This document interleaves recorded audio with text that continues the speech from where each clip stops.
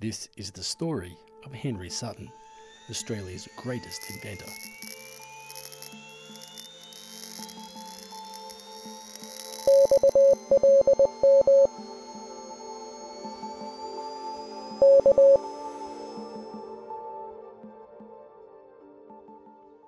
Hello and welcome to episode 5 of the Henry Sutton story, in which we're following the life of a man whose inventions and innovations changed the world.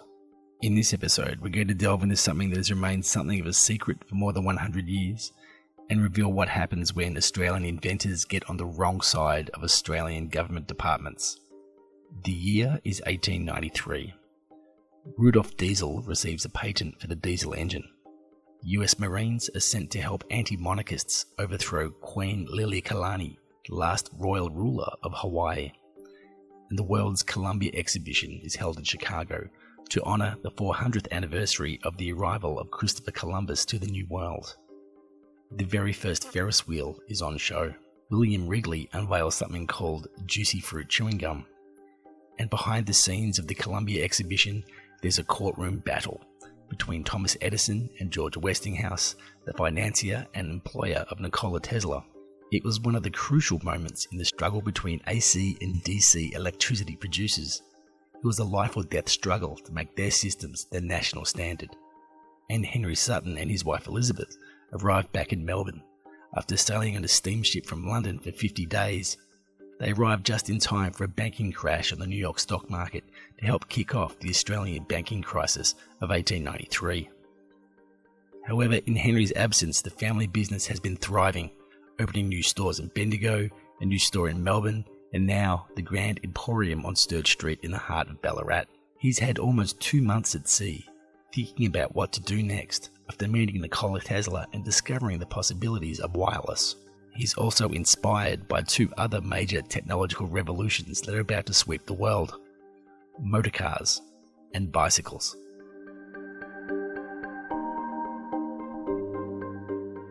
By 1895, Henry would begin his first experiments with different types of combustion engines, and he would also be in charge of the major diversification of the Sutton music business to a company called Sutton's Cycle Agency. Now a quick word on bicycles. It was only in 1885 when John Starley invented the modern bicycle design and shape with a chain drive and 2 normal-sized wheels. It was called the Rover, and it was much easier to ride than the penny farthing. The world is going crazy for bicycles, and Henry sees this as a great opportunity for the Sutton family business and starts importing bikes, as well as the latest innovations like one-piece cranks and self-oiling hubs, and of course, he starts custom building bicycles to order. And at night, he turns the bicycle workshop into a combustion engine workshop. He attaches a bicycle wheel to a device to test each engine he builds, and he's not just testing engine design, he's also testing types of fuel, because this is 1895, and petrol is not refined the way it is in the 21st century. It's dangerous and volatile stuff, and there's also the fact that people who needed to use petrol had to import their own supplies for private use at 4 shillings per gallon. Henry Sutton experimented with benzene, was one of the first people to trial kerosene, otherwise known as paraffin oil, as an engine fuel. And not only was it 4 times cheaper than petrol, you could buy it at corner shops. And of course, Henry investigated the design and building of an electric car. In 1898, he published a detailed letter in a trade publication under the title Electric Motor versus Oil Motor.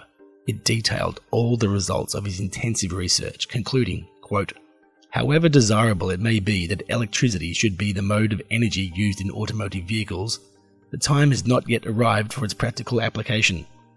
There is only one known method of utilizing electrical energy for automotive purposes, and that is through the agency of the storage battery. It has advanced very little in the past 20 years. This coming from the man who had invented the lead-acid battery some 17 years earlier. He's also been building vehicles to put these engines in. In 1897, Henry imports a Beeston motorized trike, a 3-wheeled motorbike, and replaces the engine with the one he's built and tested. He does a lot of publicity about it and organises his chief engineer, John Menny, to ride it from Melbourne to Ballarat. It's the first long-distance journey in a motor vehicle, what was then a 250-kilometre ride from Melbourne to Ballarat, and the interest is enormous. John Menny starts up the trike and leaves the Melbourne post office at 9 a.m. There's no such thing as paved roads or highways, and by the time he gets past Bacchus Marsh, the roads are really rough. He rides into Sturt Street, Ballarat, some 11 hours later, and there's a massive crowd on hand to watch his arrival. There's chaos in the streets, and Menny rides the trike straight into the Sutton's music store lest there be an incident.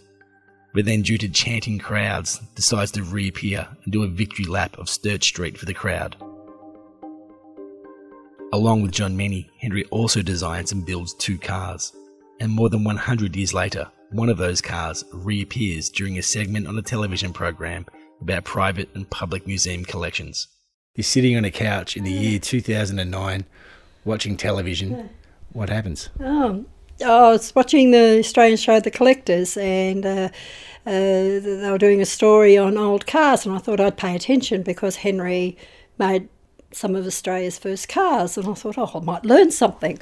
Anyway, so he's going through the car collection at the museum in Tasmania, and he was sitting, at the end, he was sitting in this little green car, and he was talking about how this was made in Ballarat in 1900, but nobody knows who made it. And I'm like, my ears just pricked, went, oh gosh, hang on a minute. And it's sort of, I'm just looking at the car, I'm going, I think so, because there's cars I know Henry made that I have not found because I've got mentions of them.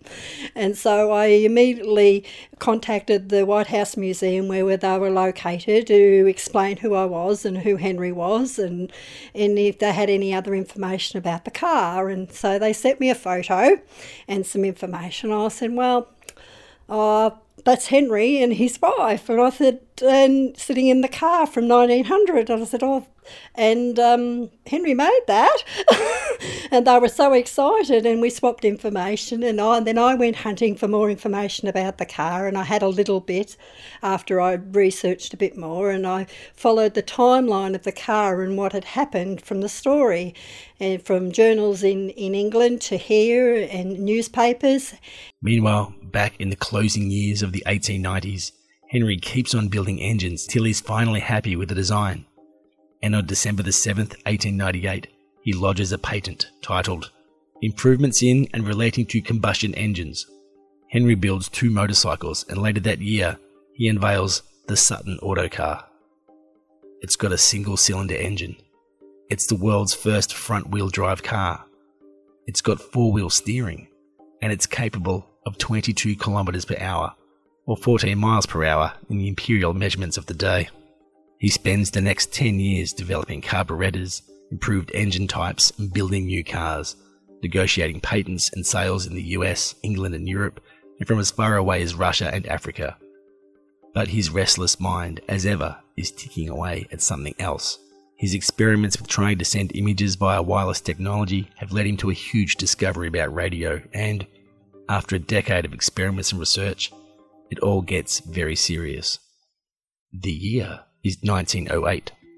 Ernest Shackleton would set off from New Zealand on the first of 3 expeditions to Antarctica. Ernest Rutherford would receive the Nobel Prize for Chemistry.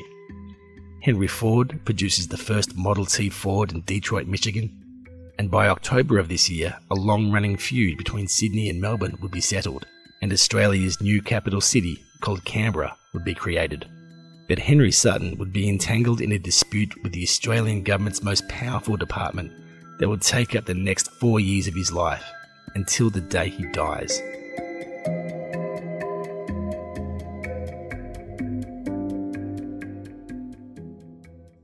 Henry had spent the better part of 1907 perfecting a new model of radio, and in February the next year, writes to the Minister of Defence.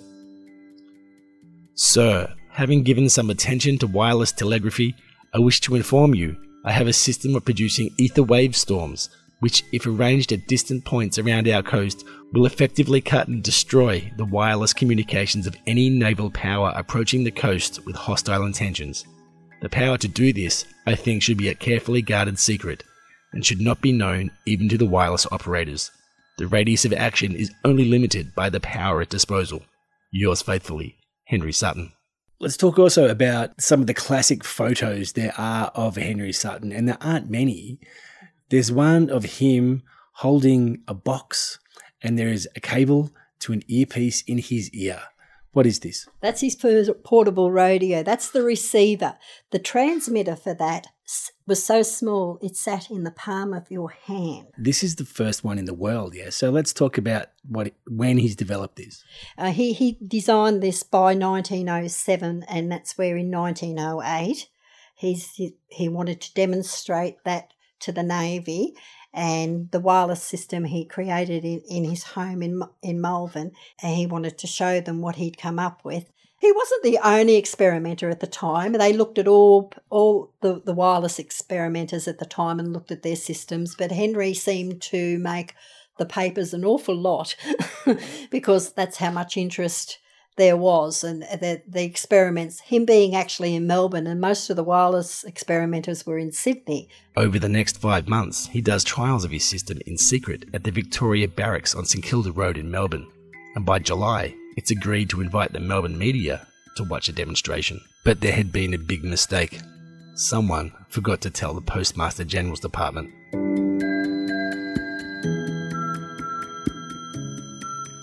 At the time, the Postmaster General's department was the largest public department in the Australian government. It controlled the postal services, but also the telephone and telegraph services. It was responsible for 90% of the Australian government budget. They had just rejected an offer from the Marconi Company to set up wireless stations in Australia. And the chief engineer for the Postmaster General's department, a guy called Genvy, really didn't like this guy Sutton from Malvern. The Postmaster General office demands Henry Sutton take out a licence, and Henry refuses.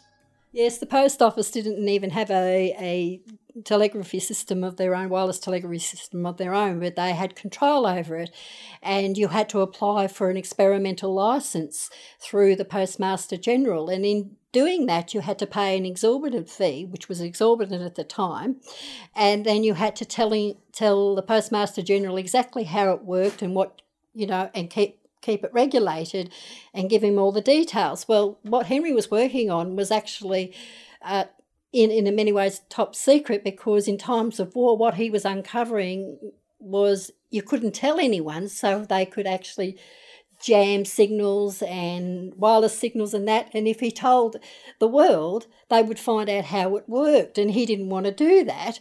And then the Postmaster General's nose out of joint, the fact that he knew nothing about it, refused to give Henry a wireless licence, and Henry refused to give over the details of what he was doing, and then the Navy was absolutely livid that couldn't experiment and Henry was throwing his arms up in the air and going, it's all too hard and I think I'll just give up.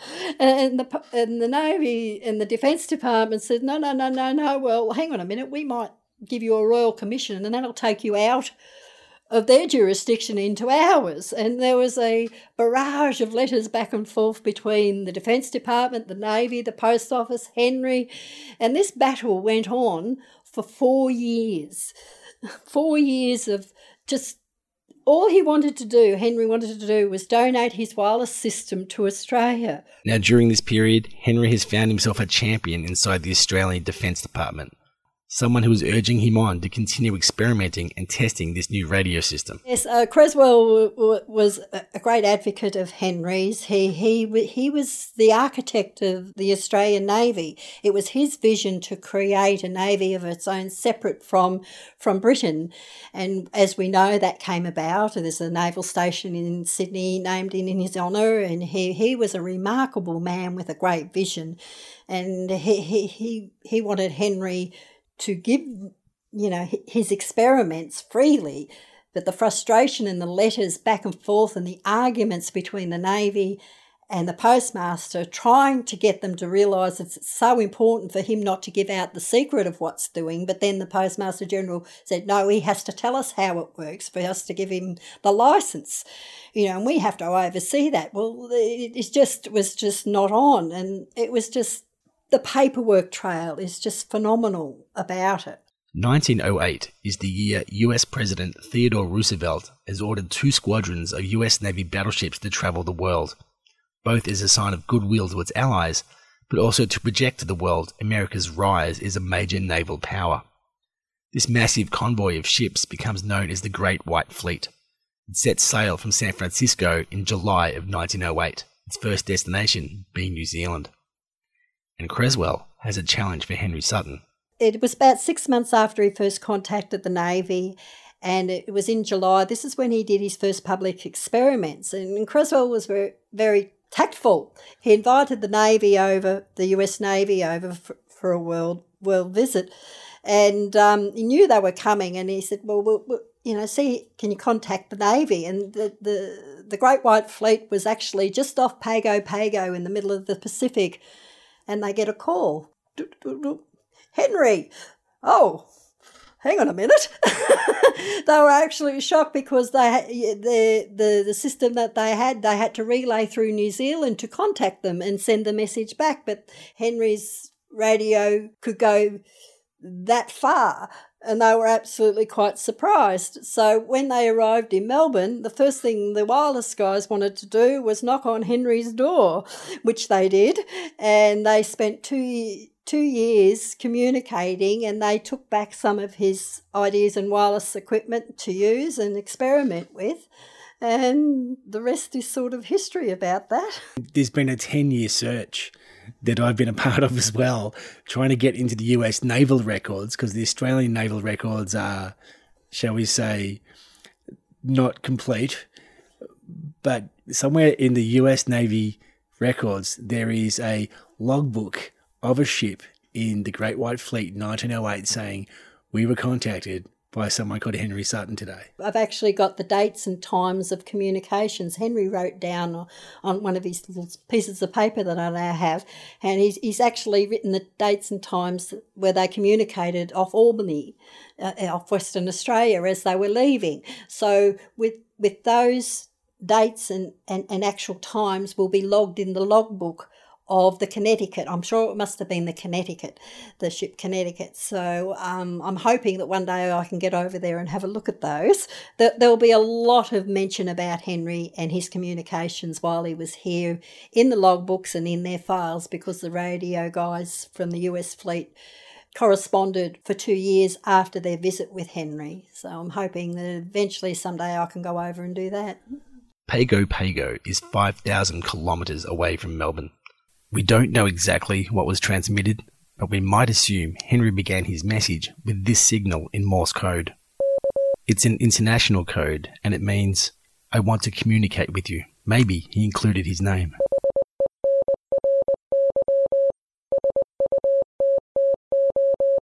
One year previously, Marconi had set up the world's first transatlantic radio transmitters between Clifton in Ireland and Glace Bay in Nova Scotia. That's a distance of 3,500 kilometres. And while the US Navy and the fledgling Australian Navy Command are looking at Sutton's new radio system, which he calls Australian Wireless, Henry does another experiment from his home. It just so happens Mr. Genvy from the Postmaster General's Department is doing a wireless experiment from his place on the same day. And the power of Henry's wireless system ruins that experiment. And when they read who is behind this interference, the full force of the Postmaster General's Department is brought to bear, and Henry Sutton is forbidden from further experiments and threatened with jail. The Age newspaper finds out about this and publishes this article in October 1908.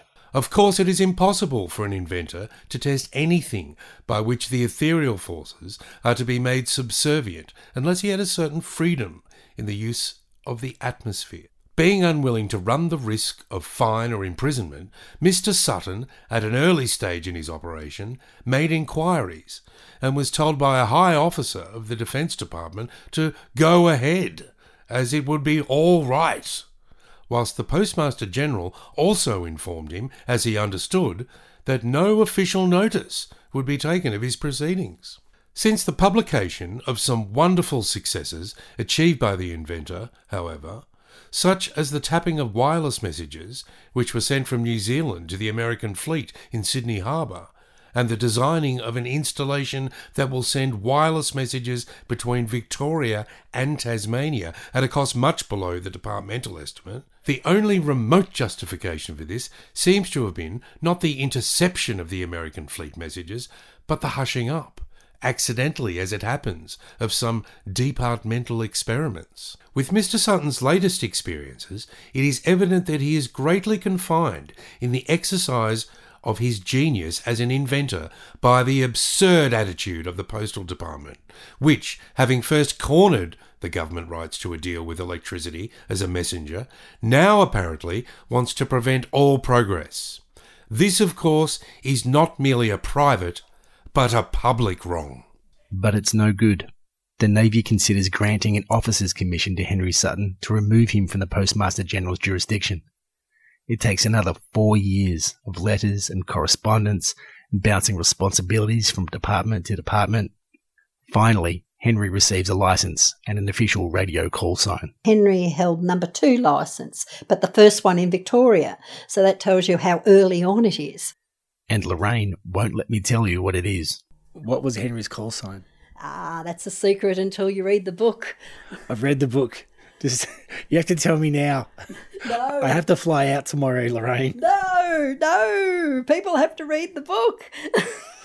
All right. I promised all the wireless guys that they'd all find out at the same time. It's the call sign's been missing from Australian call sign history for over 100 years, and I'd like to present it to everyone at the same time. So with great respect to Lorraine Branch, here is Henry Sutton's call sign, given to you in Morse code, 110 years since its last broadcast. Henry's health is now starting to fail. He watches helplessly as the Postmaster General's department calls for tenders for a new wireless system from various international companies and refuses to acknowledge the system Henry is offering to the Australian government for free. But in the meantime, he's made another discovery, and this time stands his ground and asserts his ownership of the idea. It's something that will take another 40 years to come to fruition, and when it does, it will create the foundation for modern communications technology.